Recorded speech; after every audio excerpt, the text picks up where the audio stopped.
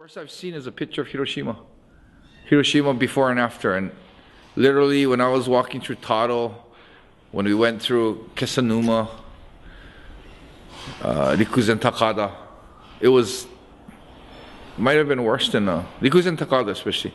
It looked worse than Hiroshima, because Hiroshima, I think, had more buildings standing after atomic bomb. So it's been 11 years since the big tsunami, earthquake, nuclear meltdown happened in Japan.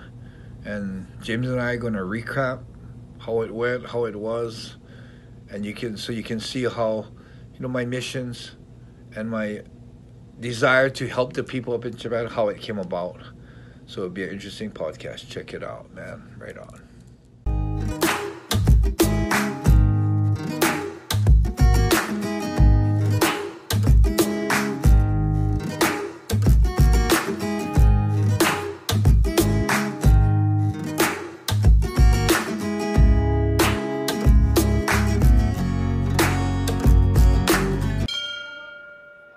What's up, everybody, and welcome back to the Yamato Damashi podcast.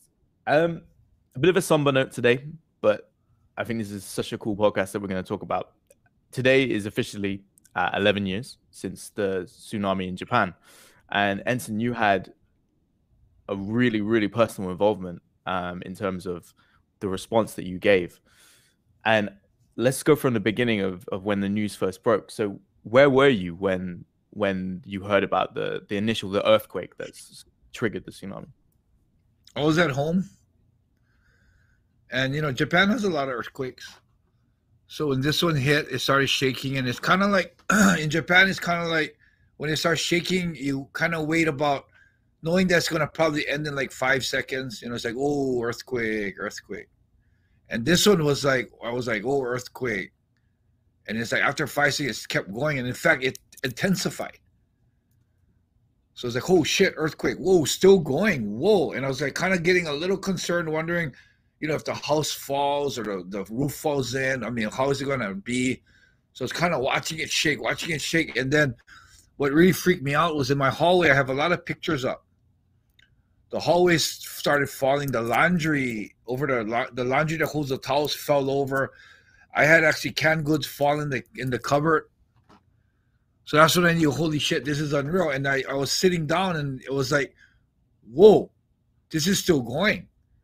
And then when I looked outside, you could almost see the ground kind of going like that. It was wild, man. I was like, holy crap, this is amazing. And in Japan, whenever there's an earthquake, there's always on the TV, there's no matter what program it is like a little thing that's added in that gives you where the tsunami was, what the power was, everything. So I instantly turned on the TV to watch that. And it was crazy because it had it where it was. And it was like freaking, I don't know. It was like, they said at the beginning, it said it was like an 8.9 or something. I think it was actually a 9.0. And then below that, the TVs all interrupted the stations. And it was a tsunami warning. And a lot of times, whenever there's a big earthquake, they have that, tsunami warnings. And it has where they have it all in red, where it's going to have a tsunami. And a lot of times it was like like even like Hawaii, when they have tsunami warning, it's like, it's like a 3 foot, the water came up like 3 feet or a couple inches, So I wasn't that concerned. But it was interesting because the whole coast of Japan was all red. And I was like, oh, that whole coast is being tsunami warning now. Mm-hmm. And I was like, wow, that's crazy. And I kept watching the TV. And then next thing you know, they had footage of waves going into the land.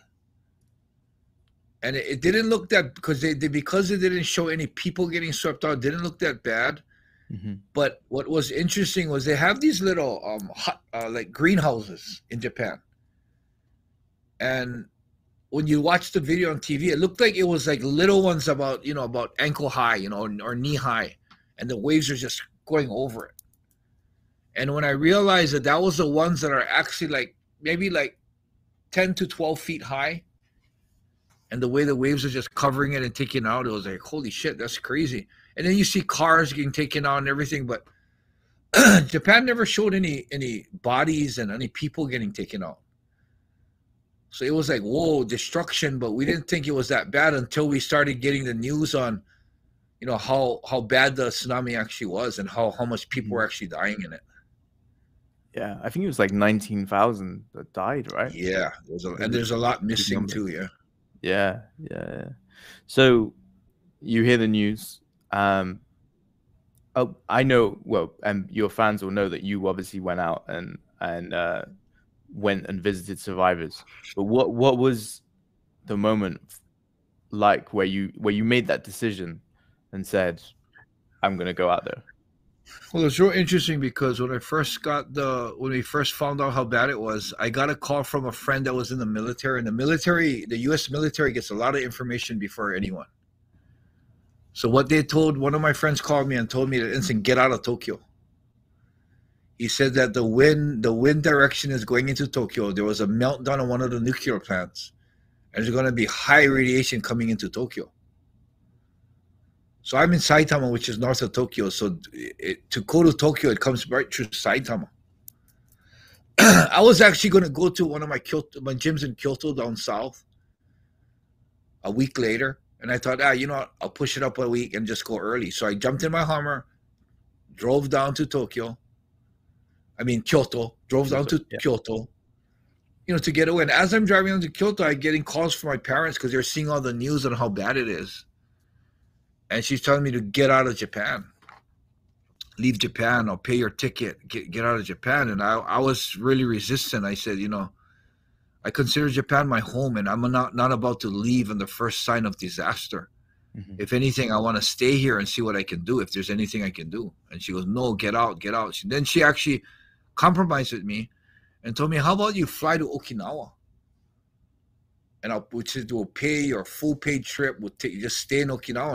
And it was actually appealing to me because I was like, whoa, freaking full paid vacation in Okinawa. And Okinawa is beautiful. I think the beaches are nicer than Hawaii, the Okinawan beaches. Wow. I was like, oh, trip to Okinawa. And I was in a dilemma where I didn't think it was necessary, but to keep my parents in a feeling of comfort, that was important. So I actually was pondering on the whole thing. And the ironic thing was I had a gangster event I was supposed to do security for, like the following weekend. So I called them and I asked them that is a gangster event still going on? Wondering if it's actually going on. They said, the guy told me, nope, it's canceled. He said all the big promoter guys are all headed up to the north. And it kind of hit me. I was like, wow. They're driving up towards the danger to see if they can help people. And I'm driving away, running away from it. And for me as a man, it kind of pierced me in my heart. Like, wow, what kind of man are you? Yeah, so that was where I decided to go up. And because my parents were all worried, I didn't tell them. So next day, it was actually a blessing in disguise that I went to Kyoto, because Kyoto was so far down north. People weren't panicking as much. So in Tokyo, there was nothing on the shelves anymore. Right. So all canned goods and non-perishable products is what they need. Like ramen, canned fruits, that kind of stuff. Of course, basic necessities, women tampons, soap, anything, laundry detergent, that kind of stuff. So I went to a big supermarket in Kyoto. I had a Hummer, so I filled my Hummer with goods. Oh, wow. And I without telling my parents, I decided to drive up. It was really challenging driving up because there were so much cracks in the highways. Yeah. We couldn't stay on the highway the whole time. Also, gasoline was a problem because a lot of gasoline stations were not giving. You only had or allotted like a certain amount of gasoline. Mm-hmm. So I had to really make the trek up. Filled my gas in Kyoto. Kyoto wasn't having a problem like that. Filled my gas in Kyoto, headed out. We had to get off the highway, get back on the highway, get off the highway. And all the cars out there were really no regular cars out there. It was army and police. So I was like one of the only normal cars out there. It was I think it was about a week after the tsunami hit. Wow. So it was like straight away. Straight away. So when I got up there and I got to this town called Kodiyama, because I had my big problem was I wasn't planning to be a humanitarian or save people. I was thinking of the people I knew. And I was concerned to see how they were doing and if I could help with cleanup or anything. So I went up to, I used to live in Koriyama for 4 years when I first went to Japan.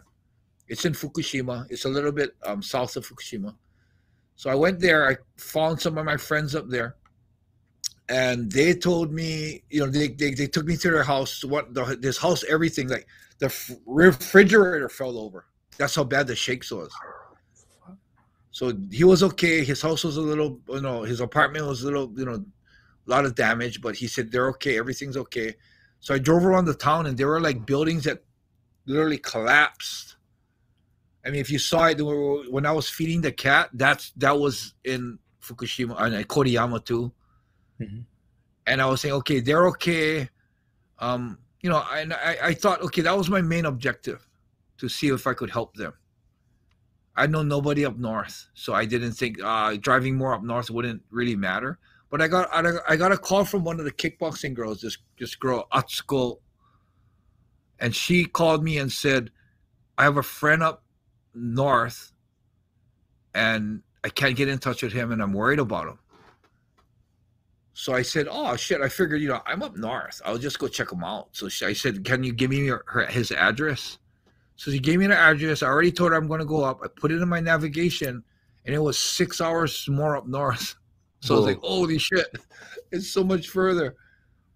So I said, I promised her I want to do it. So I said, okay, I'll go. So I drove up north, and I drove off, and I stopped in Sendai, which is in Miyagi-Ken, and it's it was affected by the earthquake a lot. Went to the coast, and oh my god, everything was flattened. So like, holy shit, what am I driving into? So I figured, okay, I'll keep going up north. So I went up north to that town where the guy lived. And when I went up to the town, it was funny because I started driving to the coast to find out, because that's the address. So he lived right on the water side. So that it was about driving to the coast and finding him. And then as I was driving, it was kind of, the town is called Miyako. Mm-hmm. But as I'm driving to the town, I'm thinking, shit, everything's perfect. It doesn't seem like anything. And, tsunamis are really incredible because it's not like an earthquake. As you get to the epicenter, damage gets worse. There's no damage. And as soon as I made a turn, everything was gone, like a atomic bomb hit. I went to the Hiroshima exhibit, and they showed a picture of where the atomic bomb hit. It literally looked like an atomic bomb hit. Everything was flattened. It was rubble, wood. It was like debris. Unbelievable. Mm-hmm. And when I drove there were still bodies around. There were bodies on trees. There were bodies on, like the gasoline stand tops. It was on top of that, as that high up. Wow. And the smell was, you want to say like rotten fish mixed with a real weird stink. Mm. And there were tons of army trucks. And all the army trucks were doing was making roads in the rubble and making sure they can bring bodies to a little lot that people would come and identify. Mm-hmm. And there were like cars that had painting on it. And it was like, what day they checked the car, and there was an X or a circle where either no bodies or they found the body. Shit. Yeah, so it was incredible because when I went up, there was no patrol on blockage and where you can go. You could go anywhere.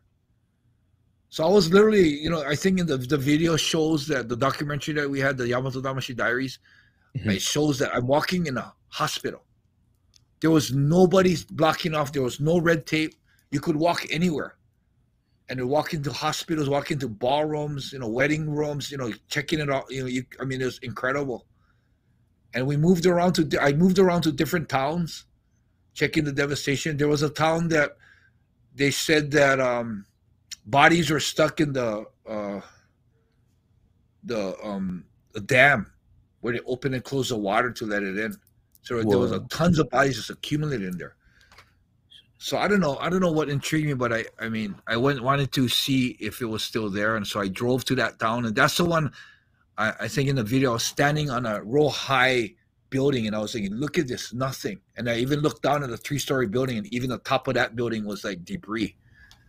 But lucky for me, I mean, the being traumatized, seeing all the bodies stuck in the dam would have been bad. So lucky for me, they already had cleaned that out. And so that's how it started. And I went to visit her friend. You found the friend there. Yeah, I got to see him. And my whole mission wasn't to be a humanitarian, it was to help him. So he came and he told me, okay, we're fine. I said, what about cleanup? He goes, no, don't worry, we're fine. He said, but there are people that need what you brought. So he told me, I'll take you to one of the evacuation centers. So he took me to the evacuation center. We weren't allowed to go inside, but there was a drop-off area for goods across the building. So we went and dropped it off, unloaded everything in like 5 minutes, and it was like, okay, thank you.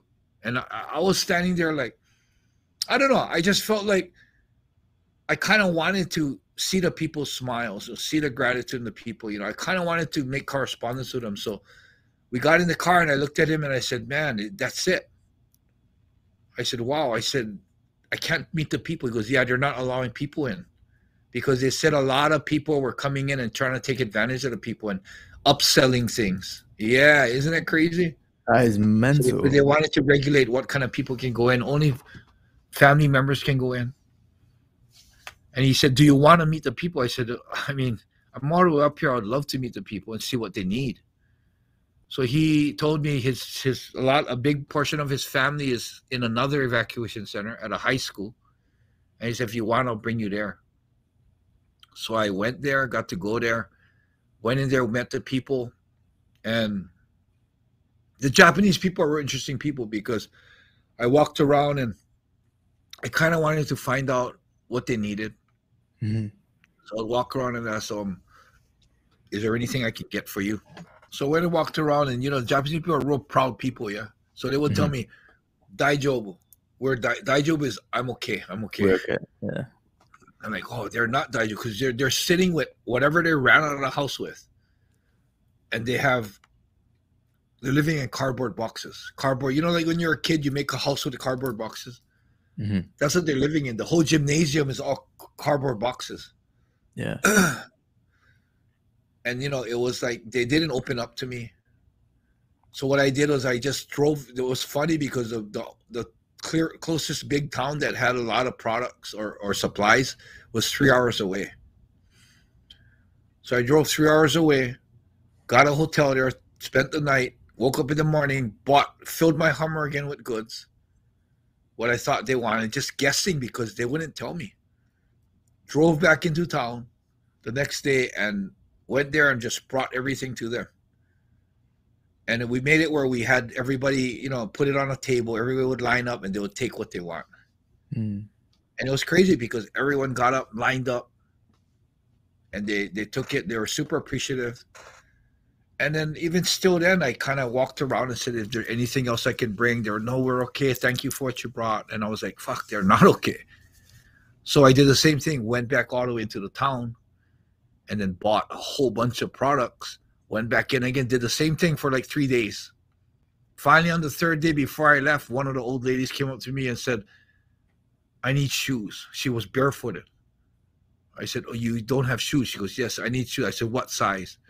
She told me her size, and another lady came and said, I need shoes too. And they all started crowding on me. And I think it shows it on the video. It's kind of like, wow, they're actually telling me what they want. This is super cool, man. So they started telling me what they wanted. One guy, which was not allowed, wanted wine, and it wasn't allowed. But I snuck wine to him. There was another person that wanted cigarettes, and I don't smoke. I believe that smoking is so bad for your health. And I was thinking, yeah, should I promote smoking? Should I buy them? And I thought, you know what? Who gives a shit right now? They're lost everything. They're in such dire need of, just support or stress relief. I said, who am I to say, oh, it's not good for your health? I'm not to buy a cigarette. So I bought packs of cigarettes. I didn't realize how expensive cigarettes were, Yeah, but yeah, I bought cigarettes. And so the next 5 trips was all about, bringing them, the supplies they needed. And it was crazy because when, the video that was made, that was like a month later. And that's when Daniel Herbertson came up with me, and he wanted to document it. And we went to it. And then it was crazy. It hit me real hard when an old lady came up to me, and I bought her shoes. I passed her over the shoes, and she held it to her chest and started tearing up. And she looked at the what's his name, Daniel. She looked at Daniel and she goes, I needed these shoes. You see this shirt I have on? This is from Ensign. You see this pants I have on? This is from Ensign. The socks I have is from Ensign. And she started tearing up, almost ready to cry. And, they're real proud people, so she didn't want to cry. And she turned around and ran back to her cardboard box. And, I don't know, when I was growing up, I always thought I believed that the true happiness in life is the happiness of giving, not receiving. It's unfortunate that when you're little, you're taught that the true happiness in life is about getting presents. So, your birthday, you receive presents, yeah? Mm-hmm. But what I realized through my lifetime is that true happiness in life is actually giving, not receiving. Yeah. But I always thought that giving to people giving to people you love, is the only way to get the true happiness. But at that moment, I realized that, holy shit, the warmth I had in my heart, the happiness I had, it was like, wow. It's not about just giving people you love or Even you can give strangers and see their gratitude, and it's like, people say, wow, you went and spent all that money and you didn't get anything of it. And I'm like, I'm on my 61st mission now, continuously. Yeah. And I get so much out of it. I think the gratitude and the warmth in my heart that I get, money can't buy. On one note, I spent thousands and thousands of dollars doing that. I was gonna ask, do you have a rough idea of how much you probably spent? Probably about altogether in the beginning, say altogether up until now, probably about $40,000. Wow. But see, the thing with that is, I had a friend, this guy Milton. He called me from Hawaii, and he said, "Hey, what do you need?" And I was like, "Whoa!" And he told me before I could say anything, he goes, "Cash is king." That was his thing. Cash is king. And I was like, "Whoa!" He goes, "Give me a bank account details." I think he wired to me $30,000. Wow. Yeah. So I started. I'm paying him back on that still today. But yeah, I mean, without his help, I probably wouldn't have been able to do as much as I did. So thanks to Milton. And then, my friend Darren Suzuki, he kind of organized it. He came. Yeah. He was the one that got banged from the Yakuza. Milton's actually good friends with Darren. And Darren, I guess Milton might have called Darren, and they kind of talked about it. And Milton called me and asked me that, so that was incredible help. Of course, it helped out for what I could do. Yeah. So there's a lot of celebrities in Japan that went up first 2 weeks or something, just for the publicity, and take pictures and post all that. I'm helping the North. They all fizzed out within a year. Right. I mean, what year is it now? It's the 11th year or 12th year now? 11 years. I'm still doing it. I'm still doing it today. Of course, COVID restricted where and what I can do. The fact that they took all the people out of temporary housing and put them back in their homes that still has radiation, I lost touch of a lot of people. But today it still goes on. I mean, right now the biggest thing I can do now is take care of an orphanage that I've been doing for 8 years now. So buy shoes for the orphanage every single year. And the kids, they grow. So every time before we go, we get the sizes of all the kids, the colors they want, and we find what they want. So, that was amazing though for me. I mean, I got so much out of it. To see the women tearing up and thanking me, I mean, there's in the video too, it's like when there's one day that I realized that there was a fishing town and all the boats and all the docks are devastated. So they're into eating sashi, raw fish, So I Yeah. actually drove into the town, and I arranged where they had how many people were there? I don't know how much it was. It was probably about 40 to 50 plates of raw fish. Yeah. And you got all the sashimi. So I went and did that, and I got that to them, and it was crazy because they all lined up, and you could see that joy in them that they're getting fresh fish. And you know, before I left, they all started applauding me, and I was like, "Holy crap, this is unreal!" I Yeah. mean, that I'm making a difference with these people's lives, and I vouched to them I'm coming back next week. So I actually, although it was like an 8 hour or 9 hour drive away from my home, I frequented there. I frequented there at least, oh geez, about two times a month. Went up there Wow. to Yeah. help them and help out. That's so good. I think I love that there was that little documentary, and we'll put the link in the description. But Yamato Damashi Diaries, really, it's so good that actually exists, right? Because now people might not even be aware of how much work you did out there, and it's just at least there's a little snapshot, just a little snippet, just to sort of show people, that's what 15 minutes of footage, but the amount of hours you spent like going there, I think it's so good that there's at least something that's captured of that time period. But yeah, I mean, one of the things my wife asked me this actually, she was like, how do you manage to stay so strong when you're around so many people and you've got to put that brave face on? Like, what is it that keeps you going? No, there were honestly, it wasn't captured on video. I mean, there might have been shots that he interviewed me that you could see it happening, but I've actually, after leaving the areas, I think this might have also happened when Daniel wasn't with me. But it's just a traumatizing experience to see people's lives totally destroyed within a moment. Yeah. And I've had times where I've cried on the way home, and I had to regroup, and I knew that when I see them, they I channel strength to them. So I knew I had to, I mean, I'm driving back to the hotel that I stayed in. It was 3 hours away. I had 3 hours back out there. I might have cried on the way back, and kind of gathered myself, got ready. And then, the joy of thinking that, oh, boy, I want to bring this guy wine today. He's going to be super happy. I'm going to sneak it in. Yeah. That kind of stuff just overwhelmed. And it's funny because after I'm done and they thank me, you see them crying, and it's like, for some reason after it kind of hits you a lot, like, holy shit, man. And you start wondering, yeah, like, what is life all about, man? I mean, how can something like this happen to these people? What's real interesting is Miyako, that town, was devastated by the earthquake about 100 years ago. I mean, a tsunami, I mean. Yeah, so that town was actually wiped out before 100 years ago. The whole town, like it was, wiped out. And what happened was they had this great idea that they were going to build a break wall. So they built a wall that was eyesores about 30 feet high that surrounded the town. So there was like that big, beautiful wall that would protect their city. So when the tsunami warnings came out, there was numerous people that ran out to the break wall to watch because they were so confident the break wall would protect them. And that tsunami, when it hit the break wall, it went right over it. I think if you Google it, I think there's some footage on that.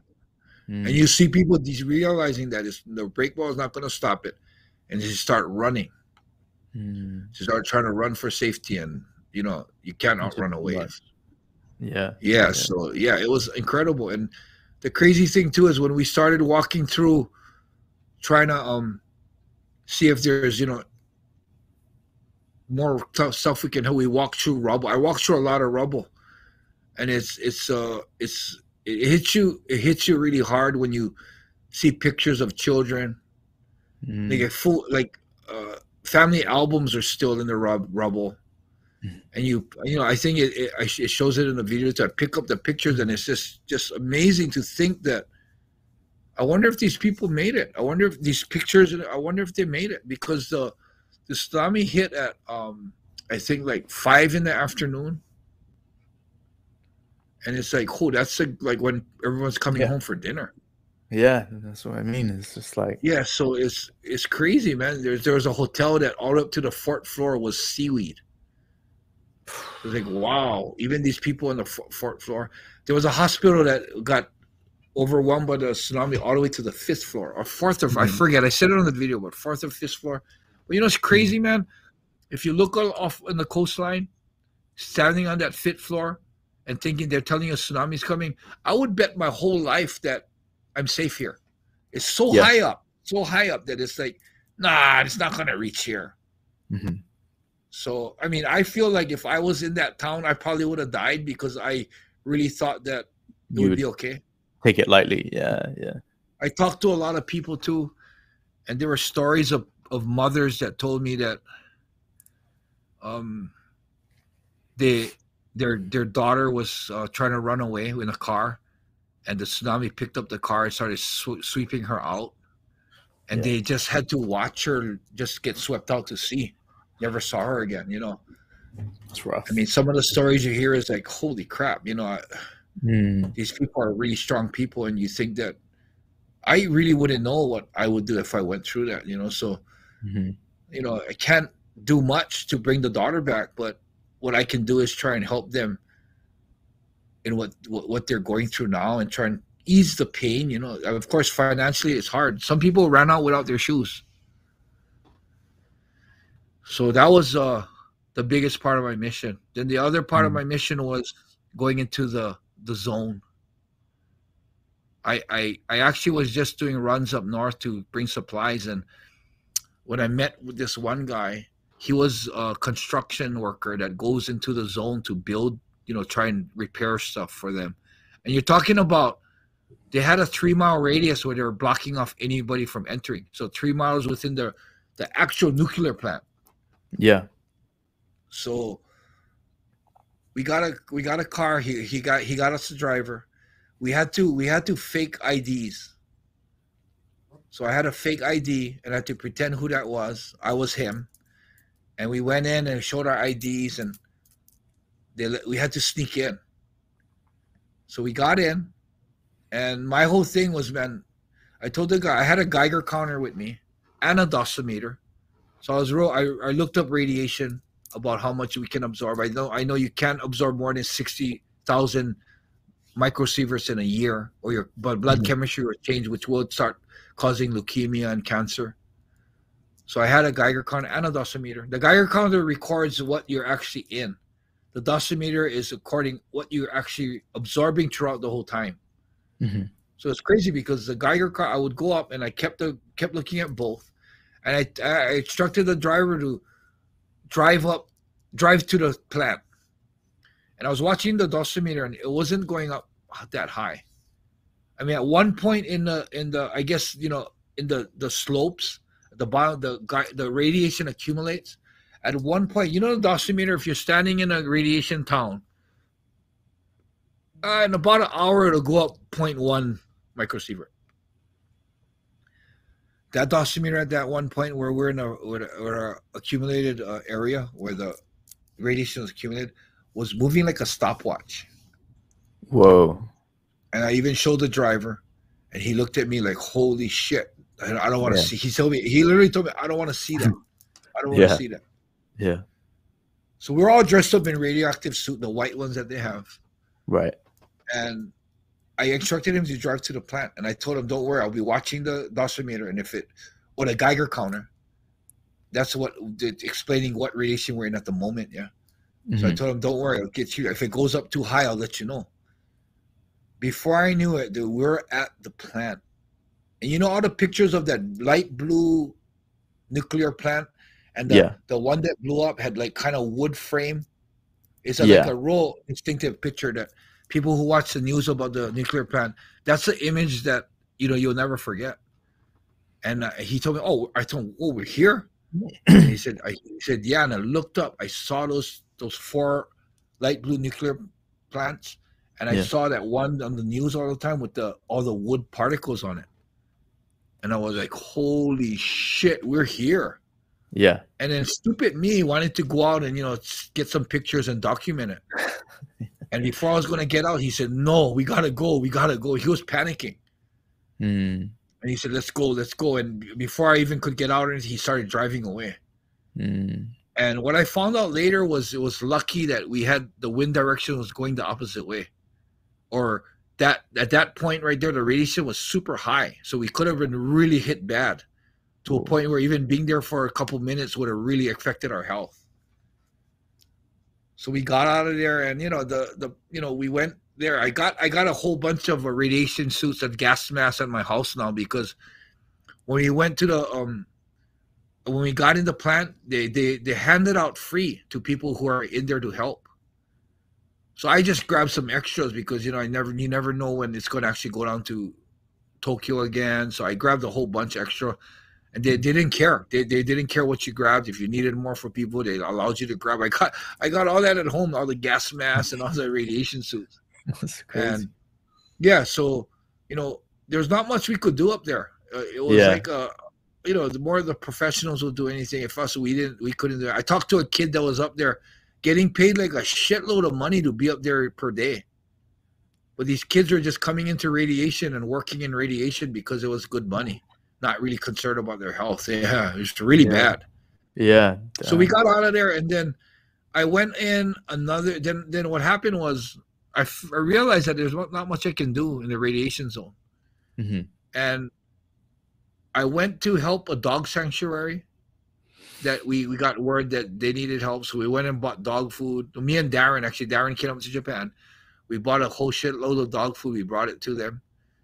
And then the lady that was working that place told me that they're going to be going into the zone to rescue dogs or feed dogs.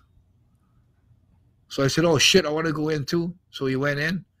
I bought a whole shitload of food, mixed like 3 buckets of food. So we'd go out and find dogs. We couldn't bring them out. We'd find dogs and we'd dump the food on the road so they can come and eat. And it was, what was real amazing? It was like a month after the whole thing hit. Yeah. But these dogs that craved human love were totally afraid of us. They all really? Yeah, it's funny because the dogs will just fall back to their primal, their instincts. Yeah. So they started running in packs. They started killing off the weak, totally like a wolf pack. Wow. They had territories where this dog was a leader of this territory with his group. So we'd go there and I'd dump food on them. And you can tell they're hungry because a lot of them are skinny. They would come out for the food. And if I try to pet them, they'll like shy away. Yeah, it was unreal, man. Some puppies too. It's like, wow, these dogs, I cannot believe a month ago these dogs craved human love. Yeah. Yeah. But now they're like totally afraid of humans. Yeah, that is mental. So it was frustrating because all we could do is feed them and leave, So we every time we saw a dog, we got out. They would run from us and wait and watch. And when they see us putting out food, they would start coming out. So we would leave, then they would start eating. So that was one of the things. And then a month later, the girl told me that they're actually allowed to bring them out. So she asked me if I want to go in to catch them. That was crazy, man. We went in there, not a single dog in sight, man. Oh, damn. Yeah. I don't know if they died or I don't know what happened, man. And there were some cats, but cats are hard to catch. So the only way we could do the cats is we had to set traps, and they would go in and check it later. And then we drove through the towns. We drove through 7-Elevens. Japan has a reputation of being a real good country where there's no safe and people are honest. From what I hear, the Chinese mafia came into the towns and they raided all the ATMs. No way. Yeah, you walk into the ATMs. I don't know. I think there's a YouTube that has all that. Really? I put all those videos. I'll send you the links when I find them. But yeah, I walked into a 7-Eleven, dude. Everything, like the food scattered around the ground, the ice cream's all melted. There's a real stink smell. The sandwiches and bentos are all rotten. And every single 7-Eleven we went into, the ATMs were ripped open.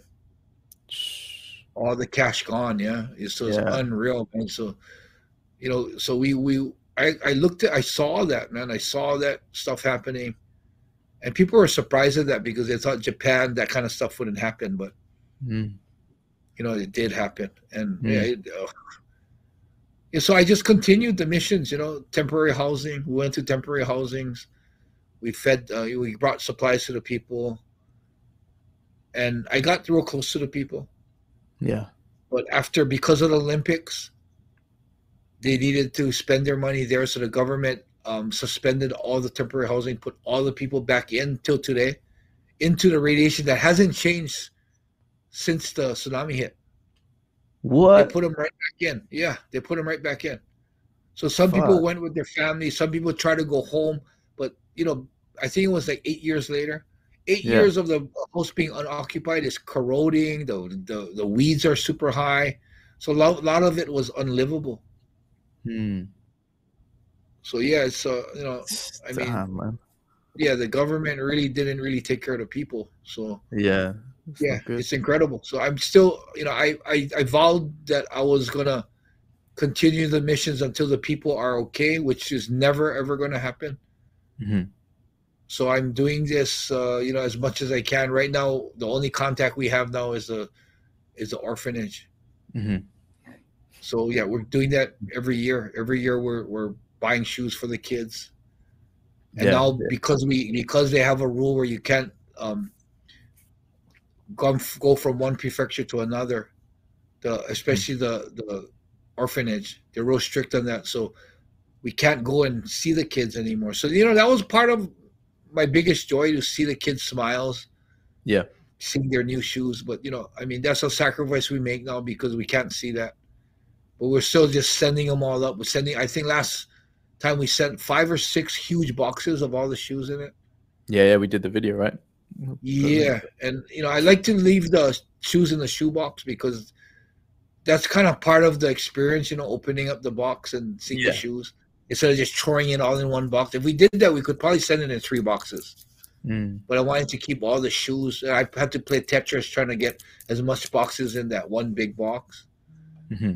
But yeah, so the mission goes on, man, and I'm continuously doing this. And if I gotta still spend my own money, I still do it. Destiny Forever is misunderstood because a lot of people think if you buy a Destiny Forever bracelet, you contribute to the mission. As yes and no. I don't want to. I can't advertise it like that because I'm not a nonprofit organization.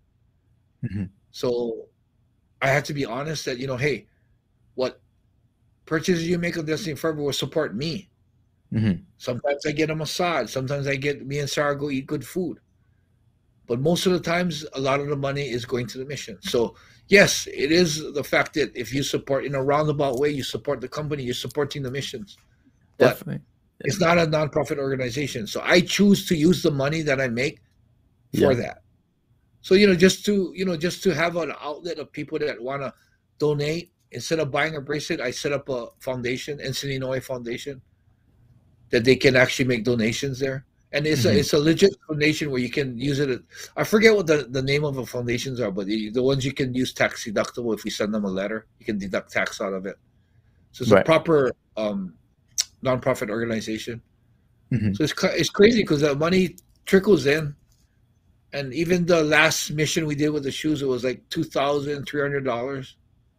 Nice. I spent my money with it, but I had enough money in the foundation to reimburse myself for it.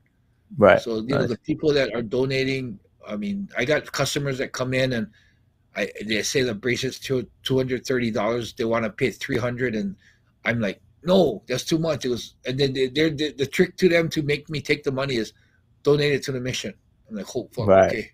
So Yeah. I get a lot of people doing that. So That's really it cool. accumulates. Yeah. So Yeah. I got people coming in.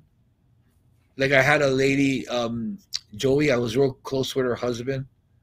She comes in to buy bracelets, and then she shows me a $200 check for the mission. I got Awesome. great people around me, people supporting me. So Yeah. that cool. That I mean, like I That's said, really cool. the missions will continue to the day I die. Yeah, man. I think your MMA career, right, is there's so many like inspiring moments, whether it's the Randy Couture fight, whether it's the Igor fight. But really, I think this is one of the defining moments of your life, right? You were in a situation where you really wanted to help and you went out, you did it. You actually like put, boots to asses and went out there and really made an impact and really helped people. And it's just incredible, man. And I think I kind of wanted to get your take as well. This is totally a little bit off topic, but you know, in your book, you said when 9/11 happened, you really felt like you wanted to almost, you know, join the army, right? And then the tsunami happens, you do this. With the situation going on with Ukraine, and a lot of your fans are Ukrainian, right? I mean, do you have any strong thoughts on that? Well, I do have a thought in a way that we don't have all the insides on it. Mm. We don't know what Ukraine has done to Russia, what Russia has done to Ukraine. We just seeing what is, you know. The hard part is about is it's hard to believe the news nowadays. Yeah, I know what you mean. There's rumors that there are Ukrainians that are taking pictures of people purposely just pretending like they're bleeding so they can put it to the media. That, you know, there's that type of rumors. You know, I mean, I basically feel that yeah, Putin is probably a little bit of a tyrant and trying to take over another country. And I do feel for the Ukrainian people, but honestly, I don't know the whole thing behind those two countries. Yeah. So it's really hard to get a real strong stance, and it's really hard to get passionate about it and feel like, fuck, I wish I could do something, you know? So I feel for the Ukrainian people. I mean, especially, you know, Igor Vovchanchi, one of my opponents. I hear he's up there fighting right now. Yeah, I think one of your big fans, Old School Combat, who runs that page, I think he used to mention something, didn't he? That Igor is out there like on the front line. So that kind of hit me like, holy shit, Igor. Yeah, and to think that Russia will eventually overpower Ukraine, he's gonna die. You know, I almost feel that like, holy crap! I mean, he's a big part of my life, Igor, and I would like to meet him and even, you know, talk to him again and somehow someday see him. And if this thing doesn't turn out right, I might not ever see him again. And for me, it's a little hard to, you know, wrap my head around it. And to see some of the videos, of course, what's exaggerated, what's not, I don't know. But to see some of the videos of what's happening there, it's like, wow, it's crazy. And then there brings that fear of, wow, will this escalate to a world war now, which is possible. So I don't know, man. It's hard. I don't think it'll get that far. I think reason will prevail in this day and age. But I hope so. Yeah. So thoughts and prayers to everyone that's struggling with it, because it's a tough situation right now for everyone out there, you know. So, but yeah, I mean, you've got fans from all over the world, right? You got fans in Russia, you got fans in Ukraine. So, you know. Yeah, I got fans in Ukraine saying, you know, when I posted that thing about I didn't agree with the war, I had fans from Ukraine saying thank you, and I actually had a couple fans from Russia saying, you don't even know what the fuck's happening. Shut them out. You know, like Ukraine is bad, you know, and it's like, whoa. So that's what made me think like, holy shit, there's actually two sides of the story. Yeah. But you know, what's interesting is there was a Russian girl that I'm in contact with on Instagram, and she actually like randomly contacted me on Instagram about finding her father. Because I think she was a child that was out of marriage. And so the guy who made the trip to Russia impregnated her mother and left, and it kept it a secret from his wife in Japan. Wow. So, but apparently she kept contact with her father, and all of a sudden it just cut the contact. She would write letters, he would write letters back, and it just cut. So she was worried that he passed away because he's an elder man. And it was weird because, you know, when you post in Instagram, you can post where you are, and my town is called Iwatsky. And I guess she started reaching out to all the people in Iwatsky, long shot, but she tried, and she said, hey, I see you live in Iwatsky. I'm looking for my father. And I thought it was a prank. I was saying, what the hell is this? So I kind of answered her and said, do you know his address? She gave me the address, and I put it in Google Maps, and like, holy shit, literally like a 5-minute walk from my house. So she gave me the name, and I told Sarah, oh, this is weird. Let's go check it out. We went there, and I had goosebumps because when we walked up the driveway to look at the mailbox, there was a name on the mailbox that she gave me. But the same name that she said. Same name. And I was like, holy shit, Sarah, this is real. So by every chance, she wanted me to go talk to him and stuff. And I'm like, with me, with all the tattoos and all this, he's going to freak out. And what if his wife answers the door? What am I going to say? Yeah. So I told her, you know what? I'm going to just keep driving by there and seeing if I can catch a view of him. So there's one day we were driving by there, and there was an old man out over the fence looking down at children, talking to the children walking home from school.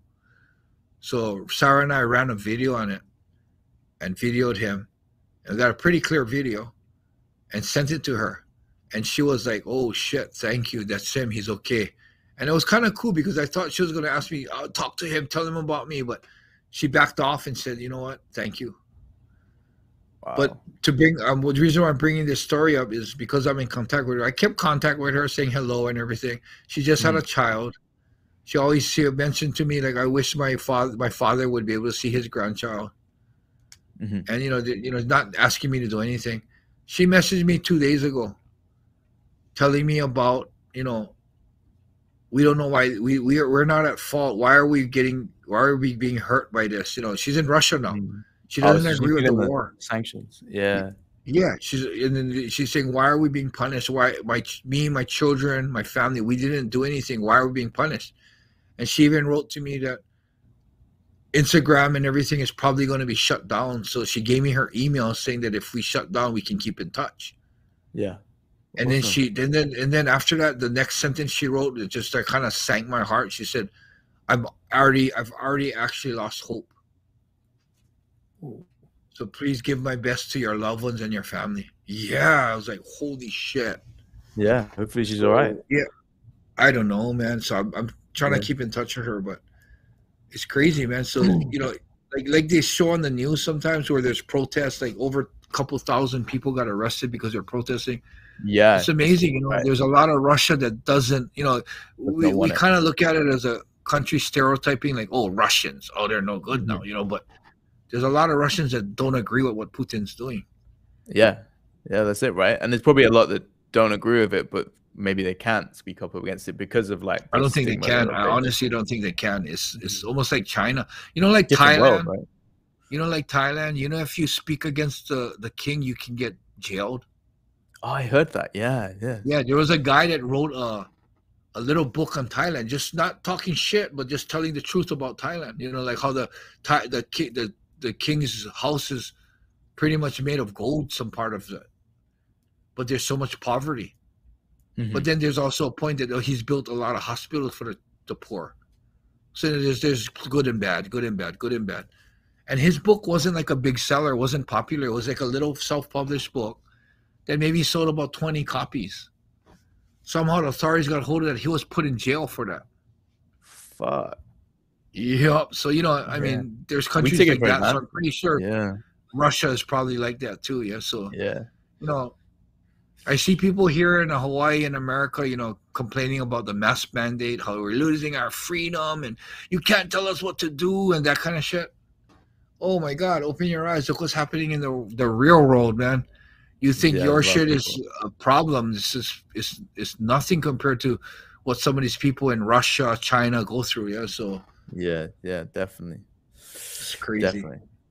But yeah, man. Well, 11 years is crazy to think that just happened. We've had so many big world events that keep happening, and that was a huge one that happened 11 years ago. So, but yeah, I mean, I really hope the missions continue. I hope to one day, help participate in one as well, because I think that would be an amazing experience. But for everyone that does want to get involved, donate to the Tsunami Foundation, help out wherever you can, and keep posted on all the social media channels, and we'll probably do something again like this in the future. All right. Thanks, everyone.